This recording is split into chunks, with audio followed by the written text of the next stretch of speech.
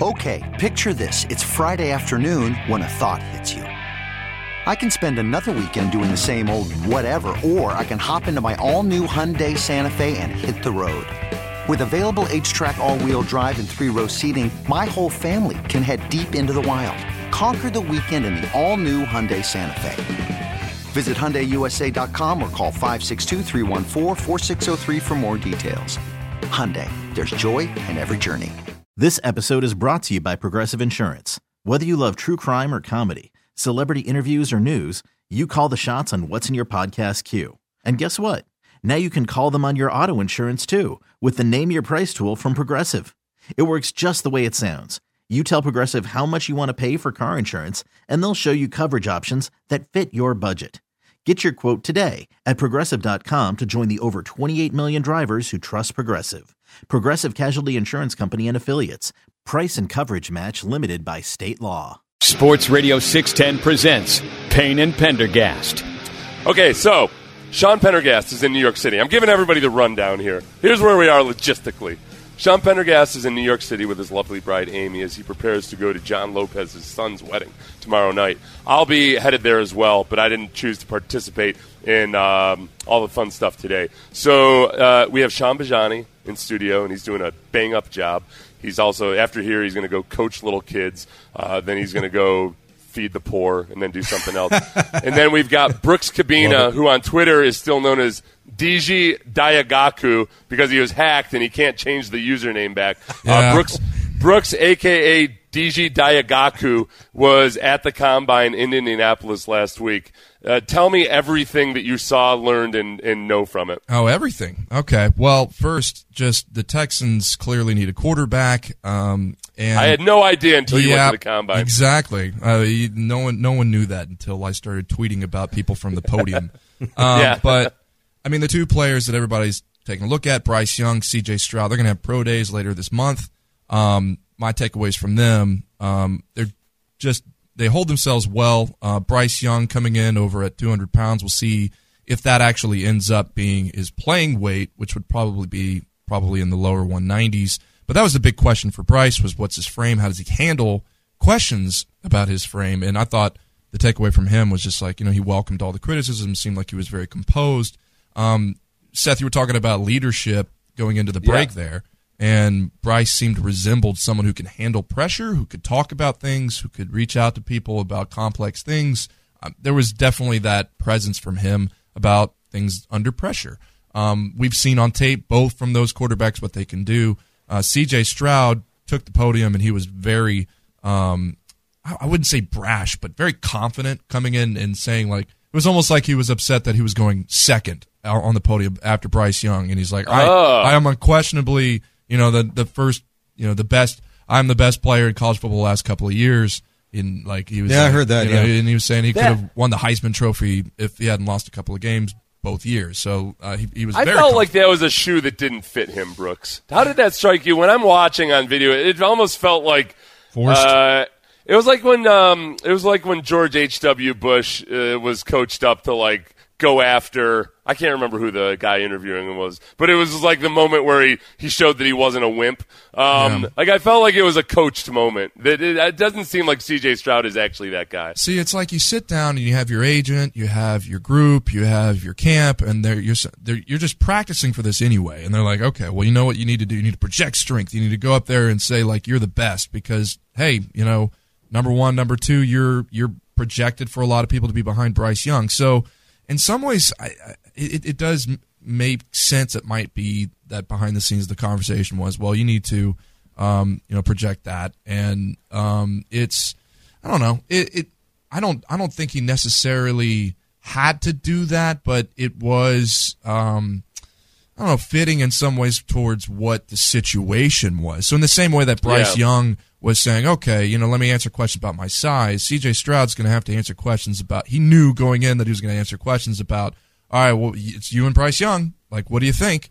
And it kind of cuts that off at the head if he's going out there and saying that he's already, considers himself the best. But his passing is unquestioned. I've talked to a lot of people up at the Combine, and his accuracy is beloved by a lot of people.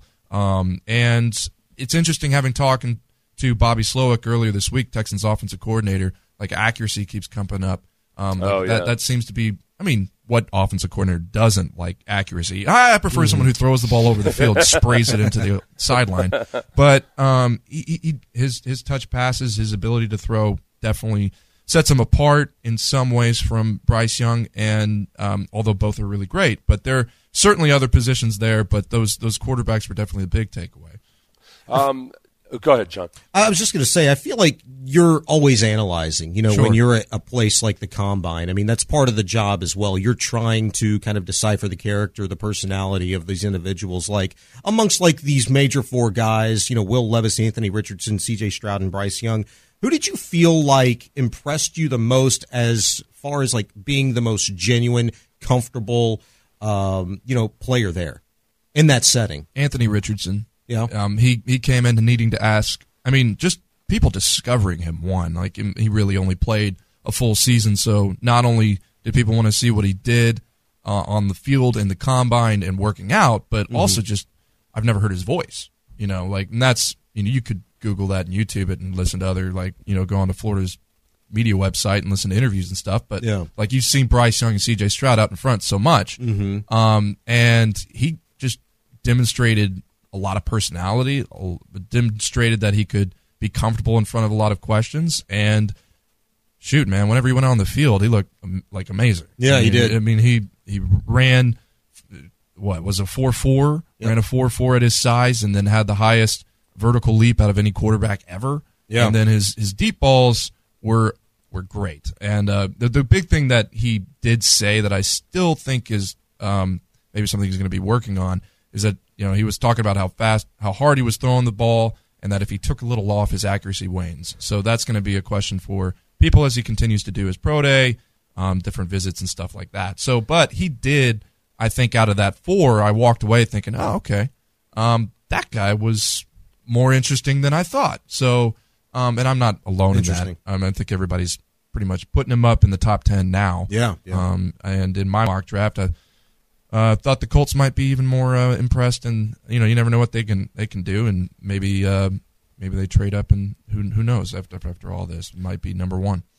Brooks, the Texans, as you've got a story in the Chronicle about this morning as well. The Texans lose a 5th-round pick as the league fines them for a salary cap violation in getting Deshaun that Houstonian membership during COVID. I got to tell you, when I first saw the headlines and had heard about this story, I kind of cringed at first because I thought it was going to be something along the lines of, well, the Texans, for enabling Deshaun Watson and his alleged activities, are guilty, so we're taking him a 5th from him. The fact that it's a salary cap violation, I actually breathed a sigh of relief for that. I'm like, okay, I'll take a slap on the wrist for that. Right. Well, yeah. Tony Busby, the attorney that represented the women that sued Deshaun Watson, he was drawing this in his lawsuit against the Texans last year, was that the Texans enabled him, and part of that case was that the Texans set him up at rooms at the Houstonian where a few of the women in their lawsuits said that the sexual misconduct took place. So that had already been part of what the case was. So what happened, the NFL obviously did their investigation into Deshaun Watson, and through their investigation, they found the same thing where the Texans had set him up at the Houstonian and paid for it, around $26,000. And at first, the NFL didn't really say where that was. Later, got it confirmed that it was the Houstonian, because I was like, who else charges $26,000 for a gym membership off-site? Yeah. But so this kind of ties the timeline together. It was a question for me that the NFL, since they are docking the Texans a 5th-round pick and fining them, acknowledging that the Texans had violated a rule, whether that reopened any of the potential cases. And I reached out to Busby yesterday, and that's not the case. I mean, these all got settled, except for one last year, but that's not the case. They're not. This doesn't change any of the litigation. It's fantastic news at the end of the day, because I know the first thing that probably popped into a lot of people's minds when this report, comes out yesterday is like, just when you think it's over with, like here it comes, Deshaun Watson, and the last 3 years rears its ugly head again. But that is great news that there is nothing else coming down the pipe. This whole thing is over with, and maybe everybody, Texans fans can kind of, put their head down and just really move forward this time. I'm curious. I know you were at the press conference the other day. Early impressions of the Texans coordinators, Bobby Slowick and Matt Burke. Yeah, first time to get to talk to those two guys. Me and my beat partner Jonathan Alexander had both done deep features on both. I thought Matt Burke was very open about his past experience. He was a defensive coordinator with the Miami Dolphins and for 2 years, and if you look at the statistics, they're not great. And those came up with questions. Whether he's prepared, whether he's for this kind of job, and he was open about how he's like, what, I feel like I did too much. Like I was, he was saying that he kind of expanded what he was doing schematically too much, and he realized that more whenever he got rehired. He'd worked with Jim Schwartz, who was the former Titans defensive coordinator for a long time, and head coach later, and he with the Lions, and he rejoined them later with the Eagles in 2020, and he felt like he got back on board, understood that sometimes less is more. The big takeaway there is that the Texans still haven't decided who's going to call defensive plays. We wrote a story earlier this week. I talked to a couple of people, including a former NFL executive, about, like, is that weird? That a team, because Matt Burke said it wasn't even part of the conversation in the interview process, and I always thought, well, if you're going to interview for a defensive coordinator job, it sounds like it would behoove you to ask, like, am I going to call plays? Are you going to do it, or am I going to do it? Yeah. And it turns out that with the people I talked to that were even outside of the Texans, it's not all that uncommon, especially with first-time NFL head coaches who are more concerned about getting the right coaches in the building so the whole thing doesn't fall down in a year or two. Mm-hmm. And if you think about it, Matt Burke, just because of like the problems that he had at the Dolphins, is in a position where he needs to come back and work in an environment where there's more collaboration, and he can't really come in and say, I need to call defensive plays. Like it's something that works out for the both of them. And I mean, they also had a tight timeline there.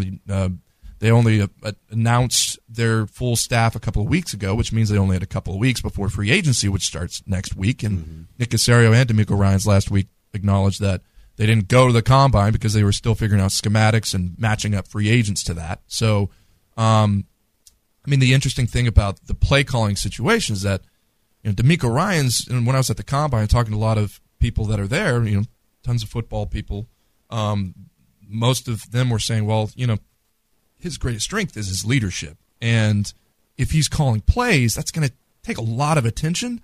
And a lot of people are like, I want him in every meeting. I want him in every room. If I had him on my team, if I had him on this or that. I want him around. I want his energy infused to every part of the team.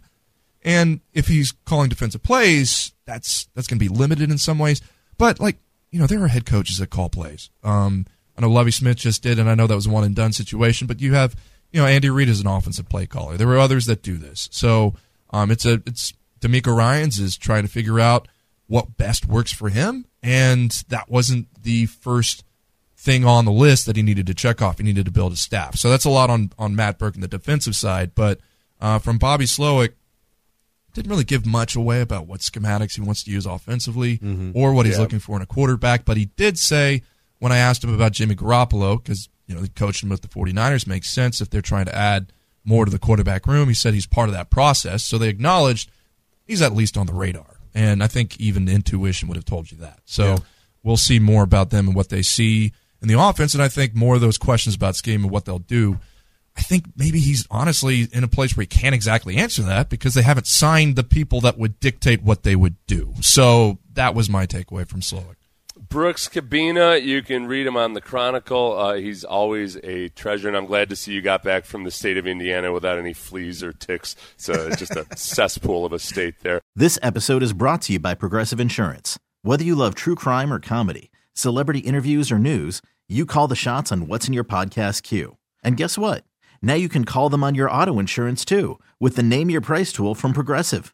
It works just the way it sounds. You tell Progressive how much you want to pay for car insurance, and they'll show you coverage options that fit your budget. Get your quote today at Progressive.com to join the over 28 million drivers who trust Progressive. Progressive Casualty Insurance Company and Affiliates. Price and coverage match limited by state law. Okay, picture this. It's Friday afternoon when a thought hits you. I can waste another weekend doing the same old whatever, or I can conquer it. I can hop into my all-new Hyundai Santa Fe and hit the road. Any road. The steeper, the better.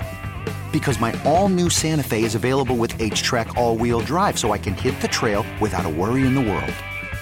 Heck, with 3 rows and best-in-class rear cargo space, I can pack the whole family in with all our gear. We've got available dual wireless charging for our phones, so we'll never lose touch with civilization, and we won't lose touch with the primordial power of Mother Earth. So which is it? Waste the weekend or do something a little more epic? And conquer it in the all-new Hyundai Santa Fe. Visit HyundaiUSA.com or call 562-314-4603 for more details. Hyundai, there's joy in every journey. We really need new phones. T-Mobile will cover the cost of 4 amazing new iPhone 15s, and each line is only $25 a month. New iPhone 15s? It's better over here. Only at T-Mobile, get 4 iPhone 15s on us and 4 lines for $25 per line per month with eligible trade-in when you switch. Minimum of 4 lines for $25 per line per month with autopay discount using debit or bank account. $5 more per line without autopay, plus taxes and fees. Phone fee at 24 monthly bill credits for well-qualified customers. Contact us before canceling account to continue bill credits or credit stop and balance on required finance agreement due. $35 per line connection charge applies. See T-Mobile.com.